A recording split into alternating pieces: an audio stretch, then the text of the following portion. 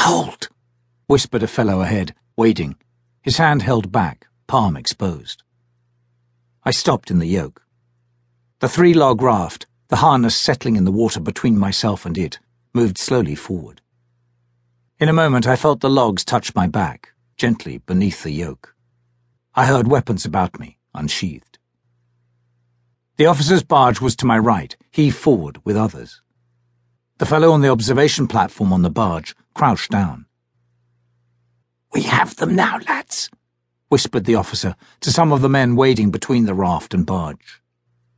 He made a sign. Subalterns with signs deployed their men. I felt an arm placed over the yoke and about my neck, holding me in place. At my throat, too, my chin now lifted, my head back against the yoke, I felt the edge of a knife. "Do not move," whispered my keeper, he lying on his stomach now on the raft. They did not fear my crying out, as I was gagged. They would take no chances, however, with my attempting to make noise, perhaps by splashing or pounding my yoke against the raft. Files of men waded past me. I could see other files, too, on the other side, once they were beyond the barge. Some were held in the rents, others were circling to the left and, I suppose, on the other side to the right. For days we had plunged deeper and deeper into the delta, in pursuit of Kossians. Several times before we had caught glimpses of an elusive barge ahead. Not of R. It had, rightly or wrongly, become something of a symbol, a token of the Kossians, the pursued foe. Even from a sober military point of view, of course, given the suppositions of the men of R, it was natural to associate the barge with the Kossians, conjecturing it to be, say, one of their transport craft or a vessel of their rearguard.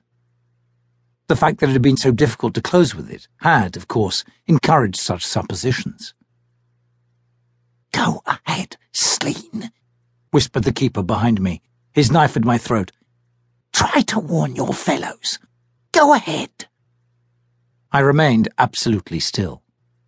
"Soon," said he, "the swords of the lads of R will drink the blood of the Sleen of Kos." I felt the edge of his knife at my throat. I was absolutely still.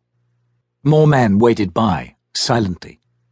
"It is for this reason that you have been brought to the Delta," said he, "that you might witness with your own eyes the unavailingness of your espionage and the destruction of your fellows."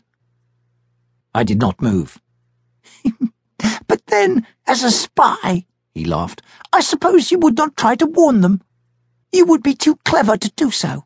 Spies are more concerned, as I understand it, with their own skin." He chuckled. "But your skin, my Kossian Sleen," said he, "belongs to R. Does the yoke on you and the harness on your back not tell you that?" I did not move. I feared he might, in his excitement, with the closing of the barge, slip with the knife, when the attack signal was uttered. "Your skin, spy," said he, "belongs to R, as much as that of a slave girl to her master." I sensed the signal would be soon given. By now the men must be in position. "Perhaps you would like to try to escape?" he asked. I felt the knife at my throat. It was of Gorian sharpness. Then he turned the blade a little so that I felt its side, and not its edge. Almost at the same instant, from ahead and the sides, ahead, I heard the war cries of R and the movements of large numbers of men, hundreds of them, hastening in the marsh, converging doubtless on the barge. At the same time, too, I felt the side of the knife press against my throat, reflexively, almost like an eye blink, given the sudden clamour in the marsh.